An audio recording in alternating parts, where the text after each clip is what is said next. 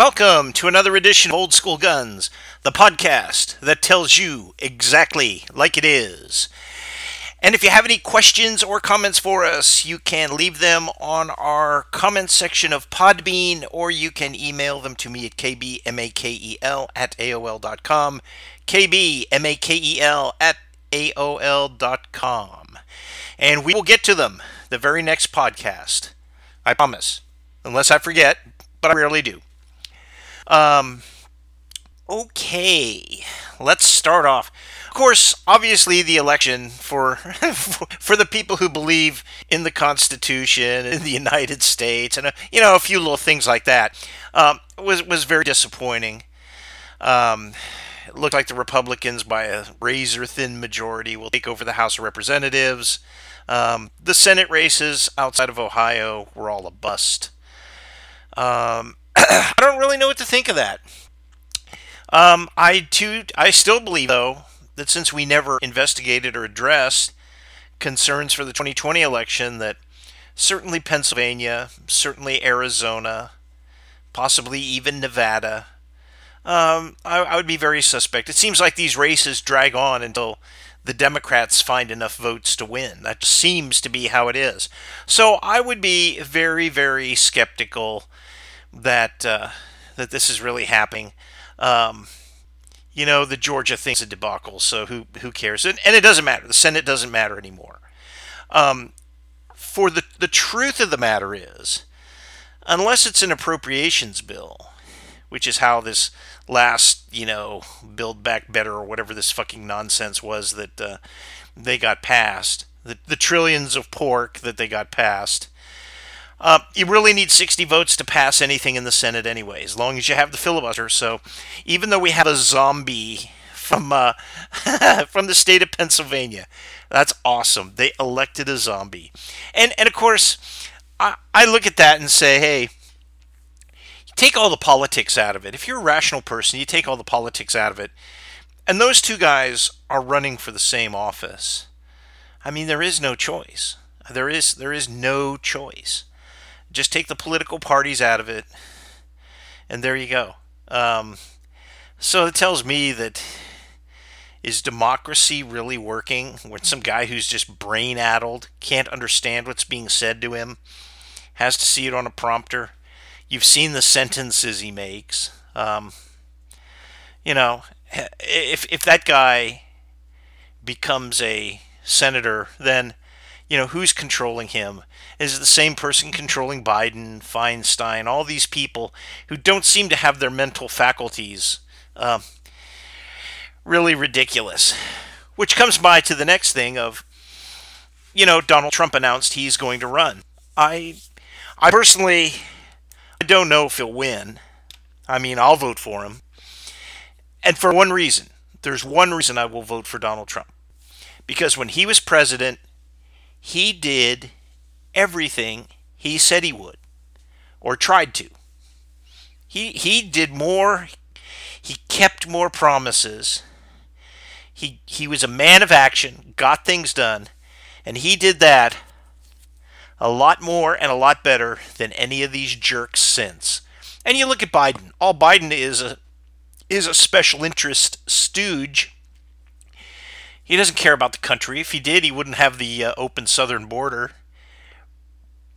If he did, he wouldn't be just dumping billions into Ukraine, a corrupt place that paid his son millions and millions of dollars, some of which must have gotten back to Joe. And he wouldn't be basically running from the Chinese, other people who own his, I guess it's his brother and his son. So there you go, get what you pay for sometimes, and we got Biden. The funny part is, at least Pelosi won't be Speaker of the House. And last podcast was when that story with his her husband was breaking. That has really turned into that's a mini stink bomb right there. All of a sudden now, the Justice Department, and we all know how honest they are, one of the most corrupt organizations in the government, is telling a different story than the police, and I what really stands out is this seems more like a male prostitute thing gone bad. So apparently, when Nancy's out of town, Paul probably invites young men over because this guy didn't force his way in, and it's all very, very odd, don't you think? Very, very, very odd. So, and the worst part of that is it was portrayed as like this is some MAGA attack on the Democrats, which is a lie. And the people who said that are liars, including Biden. He's either so insensible he doesn't know the truth between a lie and the truth, or he is what he's always been. I mean, he's always been a liar. So therefore, that's who he is. So it doesn't take much inducement to get him to lie. So old Biden is up there. Some of these guys are saying it, but I think this is more of the male prostitute gone bad because it just seems that's what's going on. So, when Nancy's out of town, Paul's out drinking and cavorting, and it looks like he's been caught this time, though. Not as sharp as at 82 as he thinks he is. Okay. That's really about all I want to say about the elections. I mean, there's been endless analysis. Why wasn't there a red wave? I think abortion, as much as I hate to say it, abortion is a huge issue, and it mobilizes the left. And there's no real middle ground you can tread on that. So, you know, um,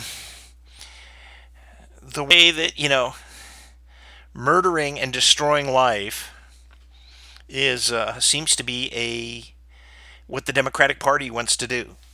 If people who know me know that, I like animals. I like animals. Okay, and I get always try to think about, well, how do you just reconcile all this? If I had a dog and the dog was going to have a litter of puppies, and I just broadcast to the world, hey, the mother doesn't really, it's going to be a lot of work for her to take care of these puppies, and she's going to have to take a lot of work, a lot of effort. I don't really want these puppies around. The father isn't around in the picture. I don't know where the male dog is. So, therefore, we're just going to go abort all these puppies. Be done with it. There would be such an outcry from, animal rights people and all kinds of other things. They'd be offering to adopt the puppies. That would go on. But when it comes to a child, a human child, our societal response is not that. Our societal response is more like, well, we pay Planned Parenthood. You should be able to get a federally funded abortion. Your dog should be able to go in and get federally funded abortions if we had the same rules. But we don't, because somehow society has lost the humanity for a human life. Somehow we used to value that above everything else. Now we don't value that. And you see this continually with, a jogger gets attacked by a mountain lion or a bear or some other large animal. And it's like, well, they shouldn't have been out there anyway. It's their fault. We used to take a different tact and say, hey, you know what? We need to figure out what are the rules that we need to coexist with these animals. And hey, if the animal steps over the line, it goes. It just goes. You can't have the tiger that goes around and they do this in other parts of the world. You can't have the tiger who's eating villagers. They don't sit there and say, hey, it's all their fault because they were out there picking rice or harvesting some other kind of food or whatever else. They go out there and say, hey, we can't live with this animal. This animal has to go. It's killing people. We just don't seem to have that anymore. And we don't even have it when it comes to, unborn child. It's unbelievable. But anyway, those are all discussions for another day. It looks like we're going to have another 2 years. Hopefully there'll be enough of a Republican majority for 2 years to stop the Biden madness. And that's what it is. It's Biden madness. And, when Trump did his speech announcing he would run again. You know, the sad part is we are a nation in decline. I mean, decline doesn't even begin to describe it. Doesn't even begin to describe it. Um, I think back, and to me, like 2019 were the good old days.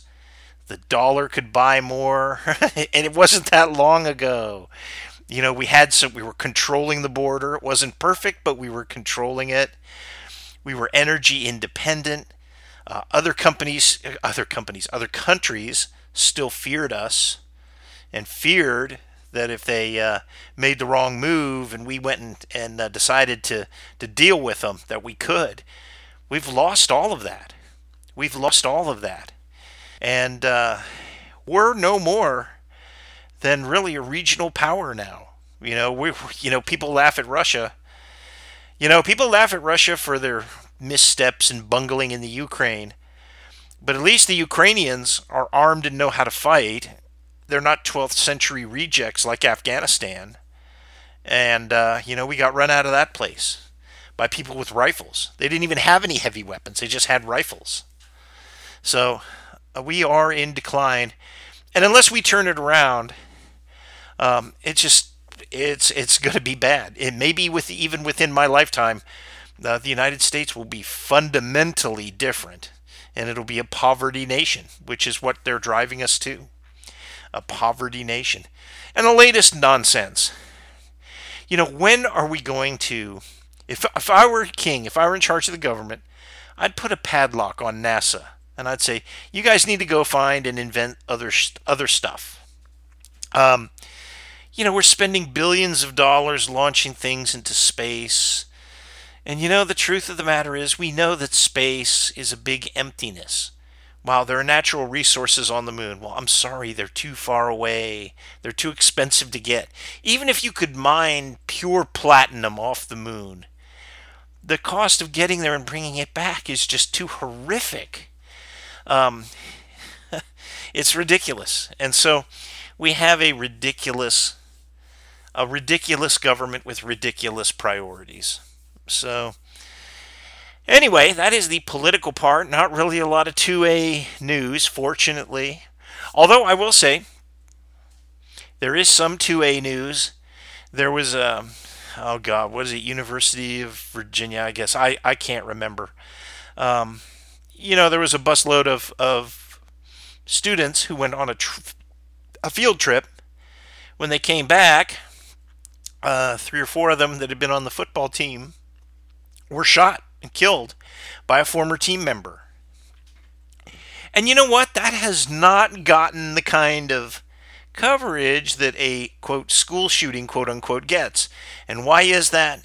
It's because the racist media, yet again, this does not fit their narrative, because the victims and the shooter were all black. So it doesn't fit the narrative that they want to portray. Now, it's still every bit of a tragedy, no matter who they were. Race doesn't play a part of this. The only place that race plays a part of it is how much the media will emphasize it. And that's way wrong.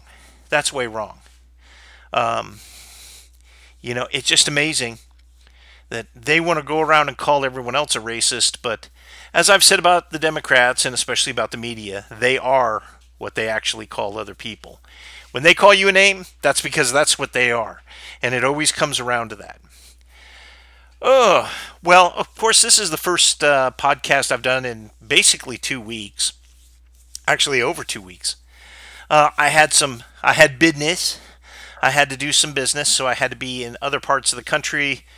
I've tried to do podcasts in the past. There's some really early ones where I did them from hotel rooms, and yeah, it doesn't really work out. So my deal is kind of wait till I get back to my familiar equipment and things. But I did go through a couple of military museums, which were awesome. One of them had a display which I found puzzling, and I couldn't find anybody to explain it. But it was about the United States Indian Scouts. They called them the U.S. Scouts. Obviously, these were friendly allied Indians who helped the U.S. Army in the West scout out other Indians. So, they were trackers, scouts, knew the land, so they were very useful. They kind of morphed into the Indian police, when everybody had been locked up on reservations. Why they kind of became the police. Well, they had a 7 millimeter Remington rolling block, which we would normally associate with south of the border, Central America, South America, maybe, um, certainly Mexico. Um, so they had one of those, and I couldn't determine if my suspicion is that the rolling block was used by the Indian police,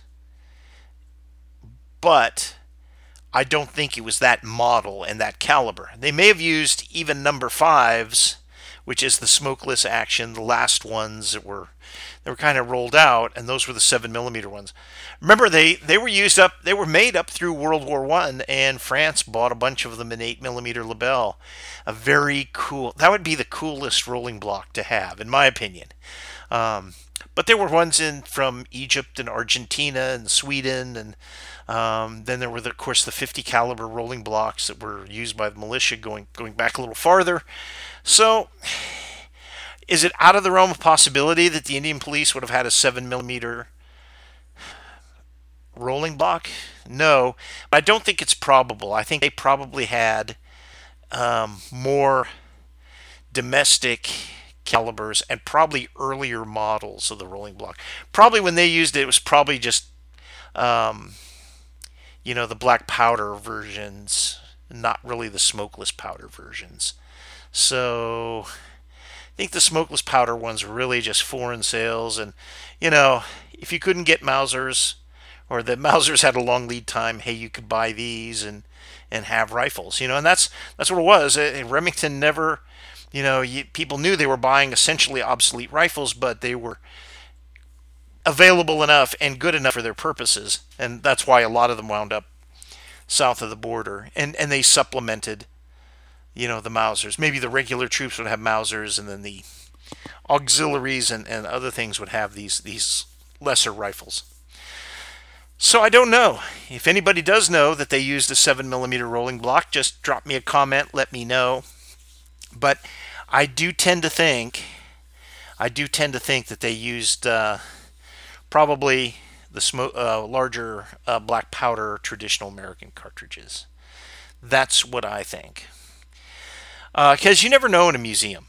Um, just talking about museums in general, a lot of times they're not gun people. So unless it's strictly a military museum, and this actually was, which is why I couldn't find anybody with knowledge. The kind of the caretakers they had in there weren't the experts who were curating the collection. So they just don't know. They know how to take your money at the beginning, and they know how to sell stuff in the gift shop, but they don't know anything else. Um, some of them actually know different things, but nobody knew about this. So you never know. Sometimes they just put something out there as, well, this is an example. It's not the exact thing, but it's close enough. It can be a good example, and I think that's what this actually was. But it'd be very interesting to know. So anyway, that's that. Um, all right, we've now kind of covered and there's some two-way stuff, not two-way, but there's some other stuff in the questions. So I'll just kind of go to those. The questions and answers, which is my favorite part of the podcast. And the first question is, when it comes to snub-nosed revolvers, do you prefer 5-shot or 6-shot? And whatever your preference is, why is it a preference? Okay. Um, I will say this is hard. It's a very personal decision, and I've seen guys who've said both. Um, I was listening. I can't remember. It was an interview with a New York City detective. A guy was really renowned in police circles and in New York. And he liked the Colt because precisely because it had 6 shots. And he said, "Why would I not want an extra shot?"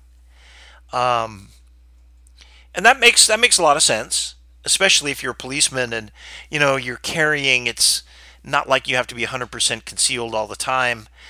There's a lot of reasons why that would make sense. For most people, I think that the size difference, unless you're carrying it every day, probably isn't that big of a deal. I like I really like the 6 shot guns. Most of those are Colts, and I'm sure there's other things now, but they're really nice guns, and it's nice having that extra shot. Um, when you're talking about the 5 shot guns, those are really, I think Taurus makes one, and they're Rossi. They everybody kind of knocks off the Smith and Wesson. Does a clone or copy of that if you got a 5 shot revolver, and my experiences with Smith and Wesson, and they're really good guns. And what I like about them is the cylinder is a lot thinner, and the gun can be lighter.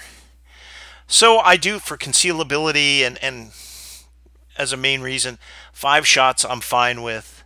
6 shots would be nice, but it's a bigger gun, and you just have to accept it's a bigger gun, and that's the way it is. So those are it. I don't really, for my own preference, I prefer. If I had to choose to carry when I was going to carry a lot, it would be a 5 shot.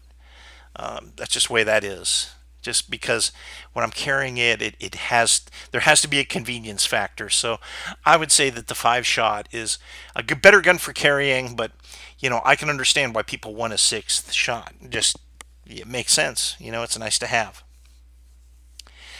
Another question. I would like an AR-15 for coyote hunting. What would you suggest?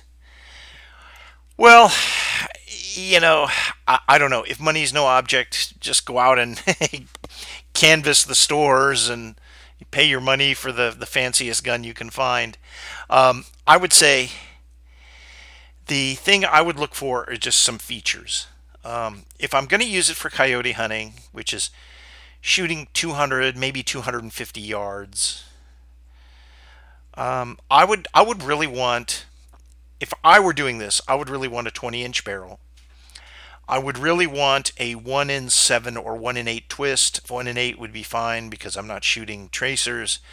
So like a 1 in 8 twist would be good, so I can use the longer kind of match bullets, or some of the enhanced bullets that weigh up to like 77 grains. So I would want 1 in 7 or 1 in 8 twist. I wouldn't be hardcore about having it chrome lined, although I think chrome lining is a very good thing. But I wouldn't insist on it. I could live without that. Um, I would probably, just preference wise, I'd probably want a chrome bolt carrier because they're easy to clean. Uh, I would want I would want a flat top, and that seems like a no-brainer, and it really is. And that's so I can put whatever optic on it I want. And I think when you're actually looking at this now, you're actually looking at the optic is just as important as the rifle. And if you're going to do low light hunting, um, they cost, but there are thermal imaging sights, rifle sights you can get, rifle scopes. So I'd probably go with one of those. Um, and there you go. And then the rest of it is the rest of it. I think adjustable stocks are nice. Some people might not, depending on if you're going to have a if you're going to use it year round, where sometimes you're bundled up, other times you're in shirt sleeves. An adjustable stock is very nice. So those are some of the features I'd look for. Um, I wouldn't get too worried about M locks and Picatinny rails and a lot of accessories. You're not really using it for anything except that hunting. So really, you want to put all your money into your rifle and your optic, and maybe a good bipod.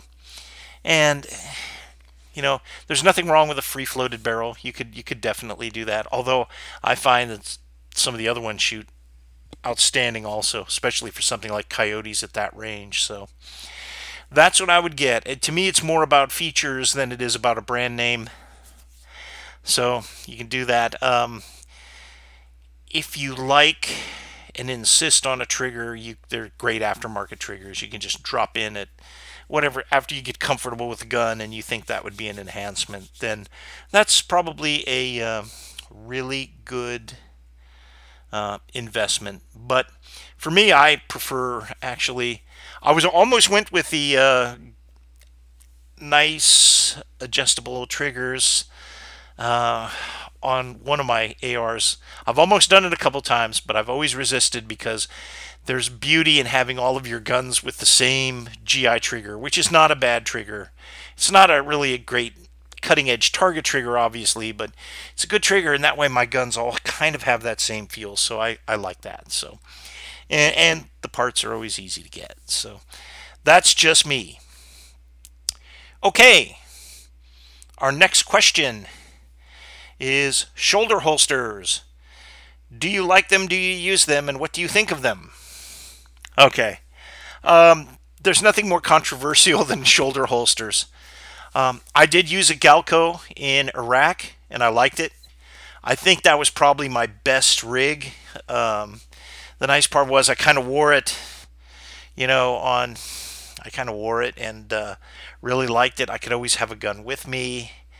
What I didn't like was it was I could when I was in full battle kit, body armor and helmet and all that. I used a thigh holster, and I use that for a reason because if I'm ever without my body armor, I still have a weapon. A lot of guys put it on the front of their deal. I didn't really like that. I thought it was kind of bad.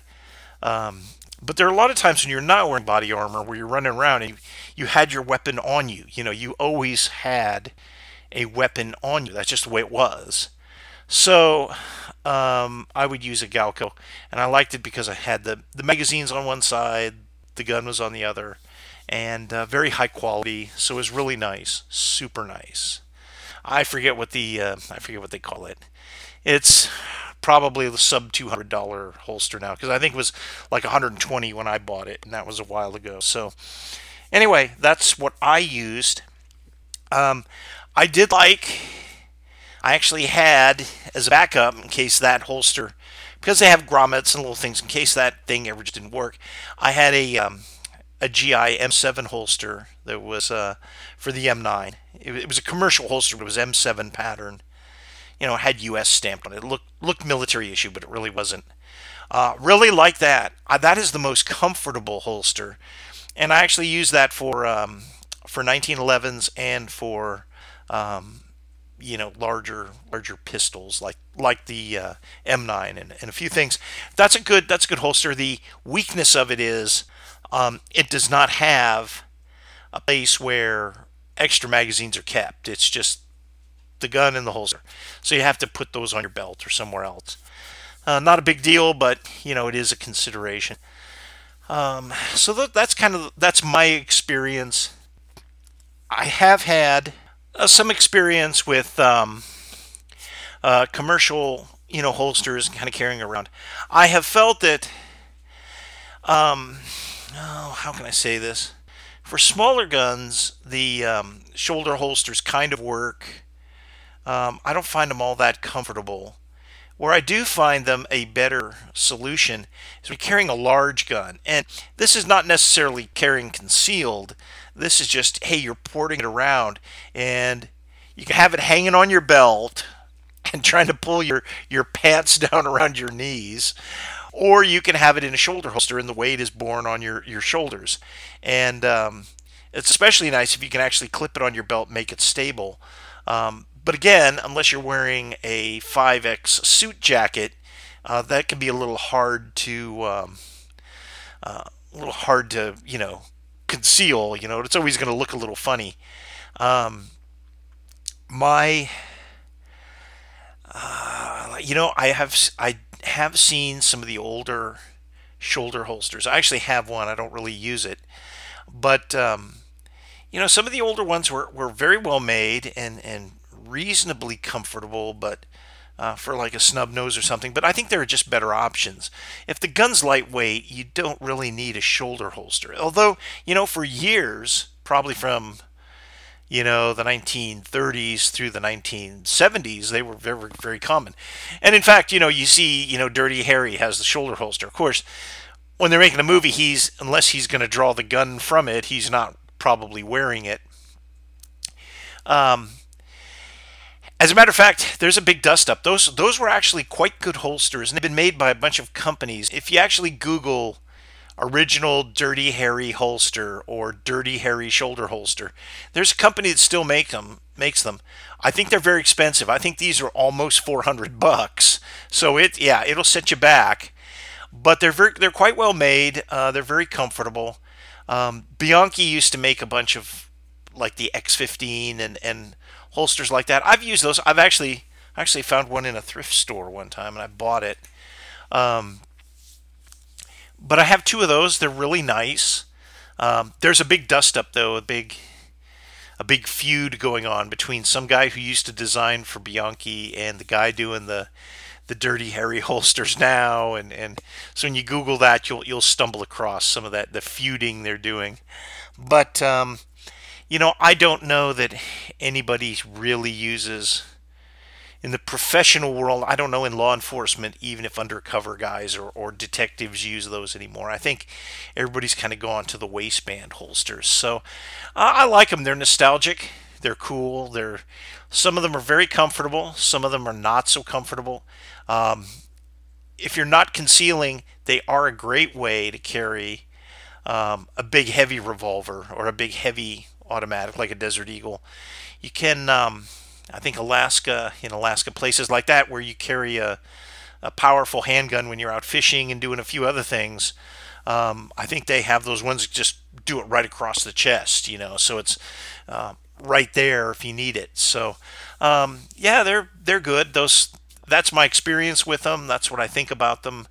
Um, one of the things that always kind of gets me is, when you watch old movies, you'll see the older holsters made by, Lawrence and S.D. Myers and, oh God, I forget the one in St. Louis, but you see these old holsters, but a couple of things. One of them was Boardwalk Empire.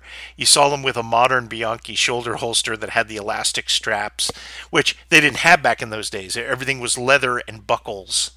And that's how you can tell an older one from a newer one. So that's my little treatise on shoulder holsters. Very cool, but they're kind of becoming a nostalgia thing unless you have a specific reason, and that reason is usually a very heavy handgun.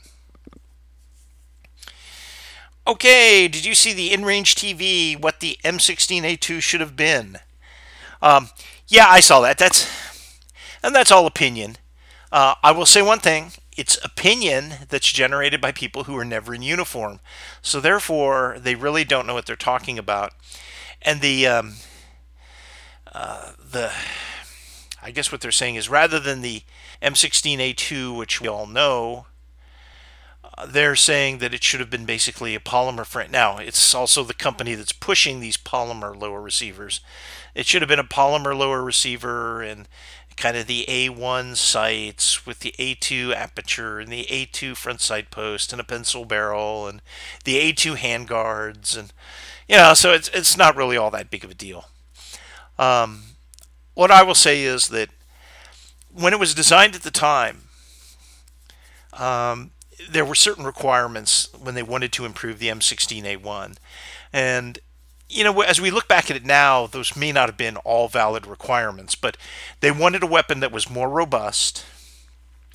They wanted a weapon that had more precision sights, and they wanted a weapon that had controlled automatic fire, burst fire, and they wanted a weapon that basically had a heavier barrel that was less susceptible to heat. And a lot of people talk about sling pressure, that's part of it. But they wanted a more rigid barrel that would hold its accuracy. So that's what they effectively got. The mistakes they made was they kind of lengthened the buttstock, which for me is not a problem, but for some people was a problem. And it was a huge problem. Where the M16A2 fell short was at a certain point we decided that everybody was going to wear body armor and it did not have an adjustable stock. So you wind up having to slip your body armor kind of off your shoulder if you wanted to get a stock weld and take a shot. Later on, of course, the M16A2 was a fixed carry handle, and putting sights on it is not really all that problematic, as people think, but it definitely, the flat top was more efficient. And you'll notice that the M16A4 is really nothing more than an M16A2 with a flat top. Usually, and there are different versions of these things kicking around, but they've got floating barrel versions. They've also got just regular versions. Sometimes they put an adjustable buttstock on them so that they can an M4 style buttstock, so they can do that, or they just put a fixed one on and say deal with it. But anyway, it's very similar. The biggest distinction is it has a flat top. So it's still a very viable gun, and a lot of the things that they were looking for are still very, very desirable traits. What the in-range TV guys, in-range TV is dying. I mean, face it, it's dying. But the deal on it is, although Colt experimented with polymer frame lowers, and these guys are pushing polymer frame lowers because, well, that's just what they do, and they think that's cool. I will tell you, the military would never go with a polymer frame lower on an M16 series weapon simply because of the durability issue. There's nothing all that wrong with polymer, but even the aluminum versions get beaten. It can take some punishment. I mean, parachute jumping and some of these other things, especially over the long term. Guys will take these polymer things and they'll say, well, I can run over it with a truck, or I can do this and that. But, when you're looking at the long-term service life of a weapon, metal usually holds up a little better than polymer does. So I would think that, the durability, long-term durability issue would be one of the reasons why you would never want to use a polymer-framed lower in an AR-15 or an M16. So, yes, I saw it. No, I wasn't very impressed. And again, it's guys with no credentials trying to build the better mousetrap. 40 years in hindsight. The A2 came out 40 years ago. So, I mean, this would be like putting polymer stocks on an M1 rifle, or 1903 Springfield, and going, hey, I've improved it. This would be better. This is what they should have done. And the answer is, well, what they did was actually fine. Yeah, in hindsight, with some of today's technologies, they might have gone a different way. I do think they always should have kept the chrome bolt, because it is a lot easier to clean than everything else. Now, it's shiny and it could give you away, and there was a time when anything shiny was bad, so therefore we went to regular steel parkerized bolts and not chrome. So, but I prefer the chrome, to be honest with you. When it comes to cleaning, I prefer chrome, but I can live with either one. So that's that. Okay, here's our next one. Is the 9mm Parabellum a good choice for a revolver? Especially a snub nose. There's nothing wrong with it. What I will say won't be, what kind of people will think it's kind of strange, but most of our pistol cartridges and revolver cartridges, a lot of them happen to be effectively 9mm. Look at 38 Smith & Wesson, 38 Super, 357 Magnum, 38 Special, 9mm Parabellum.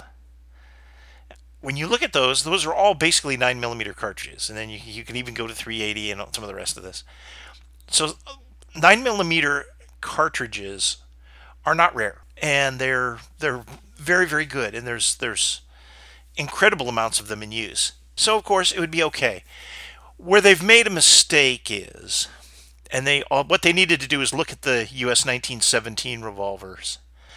If you look at those, you'll notice that the barrel comes back into the frame farther and the cylinder is shorter, and that was to accommodate the shorter automatic pistol cartridge, the 45 ACP.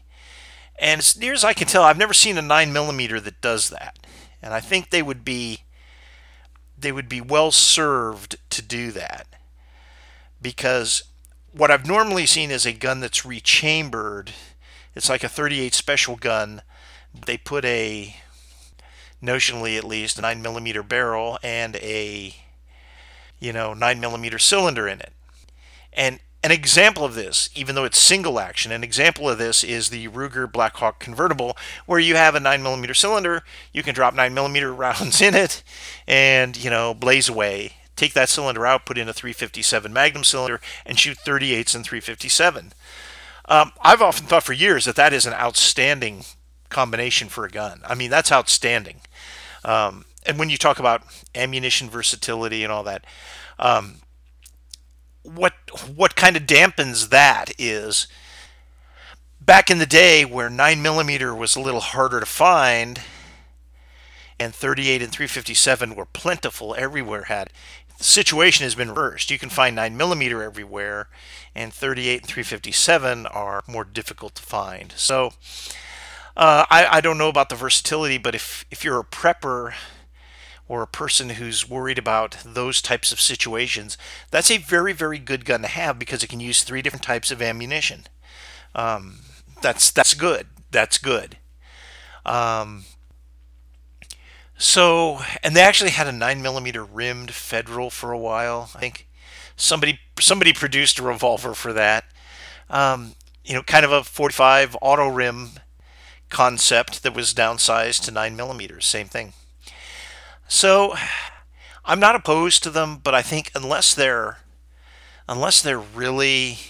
actually engineered to be a 9mm revolver, it's just something else rechambered. And I'm not a huge fan of guns that are a basic gun which has been modified, or I should say even factory chambered in a very different cartridge, it will affect its handling characteristics quite a bit.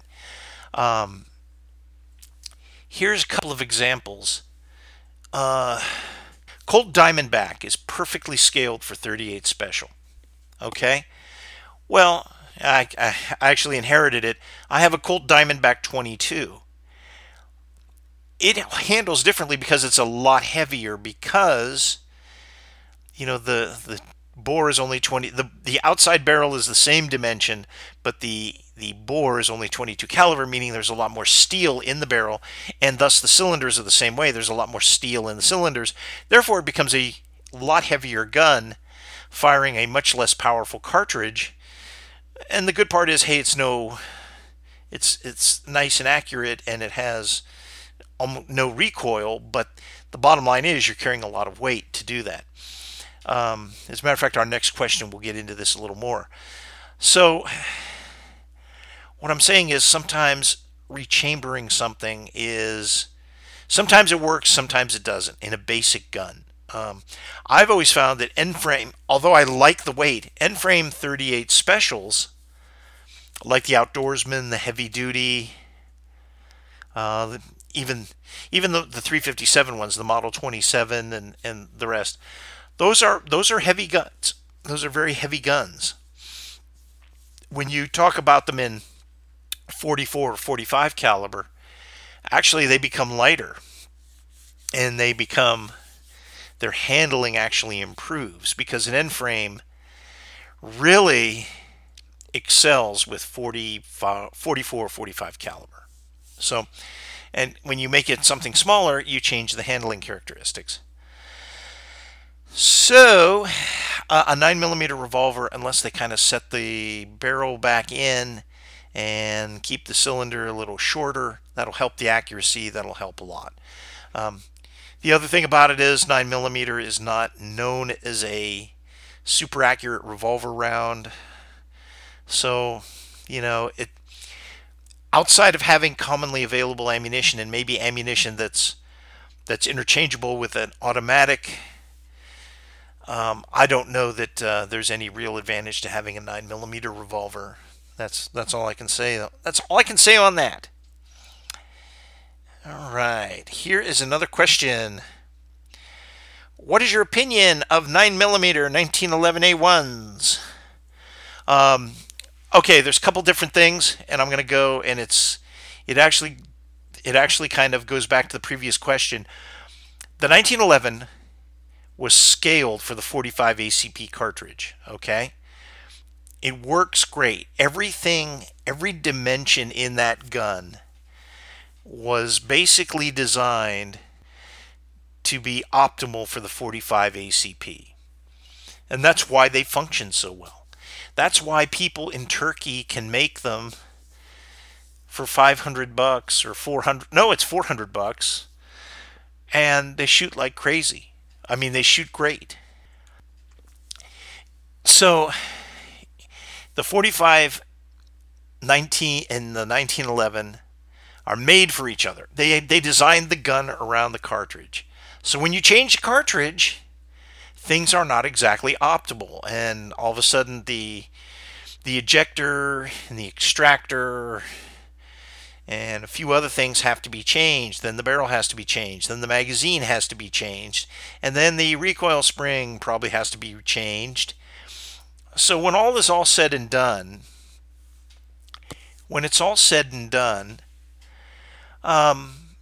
you're looking at it, and it may not work as optimally as a 45 ACP. There are more stories about 9mm 1911s that don't shoot very well. And that's fundamentally a reason why, especially if a guy is doing kitchen table gunsmithing. Now I realize the high-end guys can make it work, and but even the magazines are a challenge. The it does work pretty well in 38 Super, although I think it's again it's not it works okay in 38 Super. It works fine, but it's not as good as it is in 45 ACP, and the 9mm ones are less. I don't know why you would want a 9mm 1911, really. I know they double stack them now and all the rest. I don't see the advantage of paying the kind of prices they want for those when there are just scads of other 9mm pistols available that have the same capacity. Why would you do that? I mean, the fact of the matter is you can get a CZ75 type gun in 9mm, which has a lot of the attributes of a 1911, and there you go. Or, just as good, maybe even better, is a Browning High Power. You can get that. And so, there's a lot of choices around there. I just think that it's just kind of going around a rabbit hole, and it's kind of having something neat just for the cool factor, just for the neat factor. I think that, still to me, the best pistol caliber for the 1911 is a 45 ACP. So that's what I think about the 9mm guns in it. And I know there's some big names in the industry who are charging big dollars for whatever they call them. They call them 2011s or something ludicrous like that. And guys are paying it. So awesome, have at it. I would say this. I would be very skeptical, and I haven't tested it, obviously, but I would be very, very interested in shooting one of the higher end 2011s against a SIG P210 target, which probably costs half the money. It's not a cheap gun, but it costs half of what these other guns cost. I would say that I would be very, very interested to see the outcome of that. And my guess would be, my estimate would be that the SIG would outperform them noticeably. And the follow-up question to that is, what about the 1911 in 10 millimeter? I think that's fine. Um, it's close enough dimensionally to a 45 ACP in some ways that it will work. It's not out of place in the frame. It's not too small for the frame. Um, I've always just worried about the 10 millimeter 1911s because I think there could be a durability issue, but you have to shoot the gun a lot to see that. Most people won't shoot that gun enough to see that. So, um, but you can make a case for that. The the case that you may not make with that though is the durability.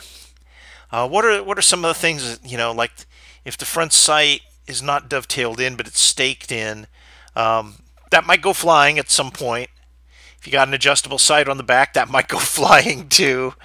Um, be really careful with the recoil springs and the frame. Um, just frames cracking or battering. Those are just the things I can think of. Um, yeah. So, and again, it's going to depend on having good magazines. So, the only problems I've ever had with the 1911 have been with crappy magazines. And there's some out there. There's some marked like GI magazines. There are some marked like Colt OEM magazines. And I will tell you this: anytime you see an inexpensive 1911 magazine, you probably should just buy one to see if it works. And if you don't, if you buy a lot of them, you might be disappointed. But there have been these $7 and $8 magazines out there forever that are just not very good at all. So it's interesting, very interesting. Oh, one more thing about 9 millimeter 1911 style guns.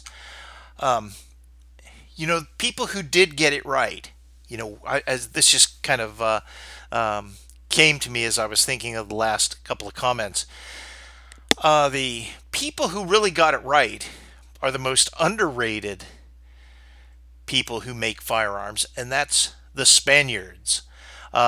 Spain produced some really excellent 1911 style guns. They weren't exact copies, but they were very close. I mean, you put it next to a 1911, and in fact, a lot of the Star guns that were used in the movies.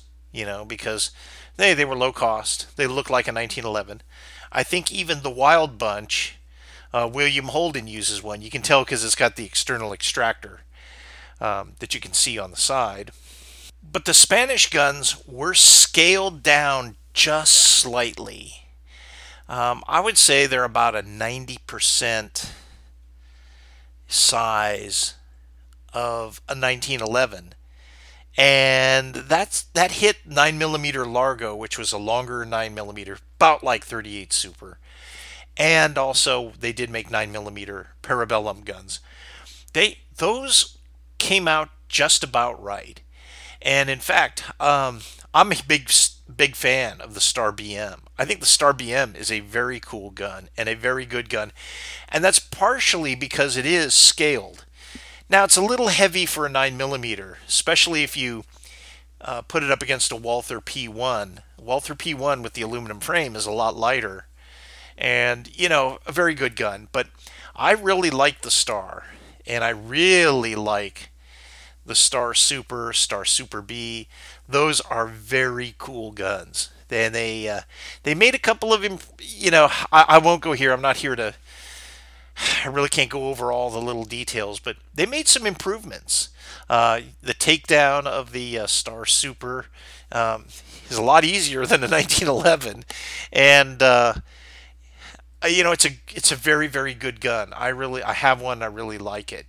Um, 9 millimeter Largo, a little hard to find, but not impossible. Starline makes the brass, so and it takes a regular 9 millimeter bullet, so you can be in business. The Star is a very cool gun. The other thing is the BM and the BKM. One has an aluminum frame, the other has a steel frame. Um, those were around cheap for a long time, and some people bought them up, but they're still around. I think you pay a little more for them, but they're still around, and they're just good guns. And unlike some surplus, they were made in like the 70s and 80s, so they don't quite have that 80 or 90-year-old age to them. I really like those. I think they're excellent. I think the Astra guns are very cool. Also, they're not 1911s for the most part, but they're cool. They do have kind of a snappy recoil because they are blowbacks. But the Spaniards, when you look at the quality of manufacture, they're really basically as good as anybody. I mean, they're as good as anybody. I think they got a terrible reputation from the Ruby pistols and some of the things that they were kind of selling around Europe for decades and decades, which were low end guns. Some of their Mausers, which hit the surplus market, had really been through the mill, so they didn't have a really great reputation. But like the FR7 and FR8 rifles are very cool rifles. I wish I'd bought. I can remember the FR8s being less than $150, and that would have been worth. It's a very cool bolt action that has modern features. Takes a modern bayonet. Very cool. Like it a lot. And the guys who got them got a good deal because they're really good rifles. But the Spanish make good guns, but the genius was they scaled it down just enough for the cartridges they were going to chamber in it, and that took some brains, and they did it. Now Colt, when Colt is in the 1950s, and they wanted a 38 Super and a 9 millimeter, they just same gun, just different size holes in the barrel, and whatever little tweaks they had to make them run. And that was it. So you got a heavier gun than you needed for the cartridge, and you got a little bit larger gun that you needed for the cartridge. And by the way, if you're looking for holsters can be a super challenge for the older guns. You can't find a holster for Colt Diamondback. You can't find a holster for a lot of things. But for a Star BM or BKM, anything that'll fit a Colt Commander will fit these Star guns. It fits it pretty well. They're a little bit shorter, but that's okay. And they're a little bit smaller, but not noticeable in the holster. They don't like bang around or anything inside the holster. So a Colt Commander holster will usually work pretty well for them. Well, that's it for this edition of Old School Guns, the podcast that tells you exactly like it is. So, again, if you have any questions or comments, you can email them to me at kbmakel@aol.com, kbmakel@aol.com. Put them on our comments section on Podbean, and Podbean is where you can find us. But until next time, this is Old School Guns, out.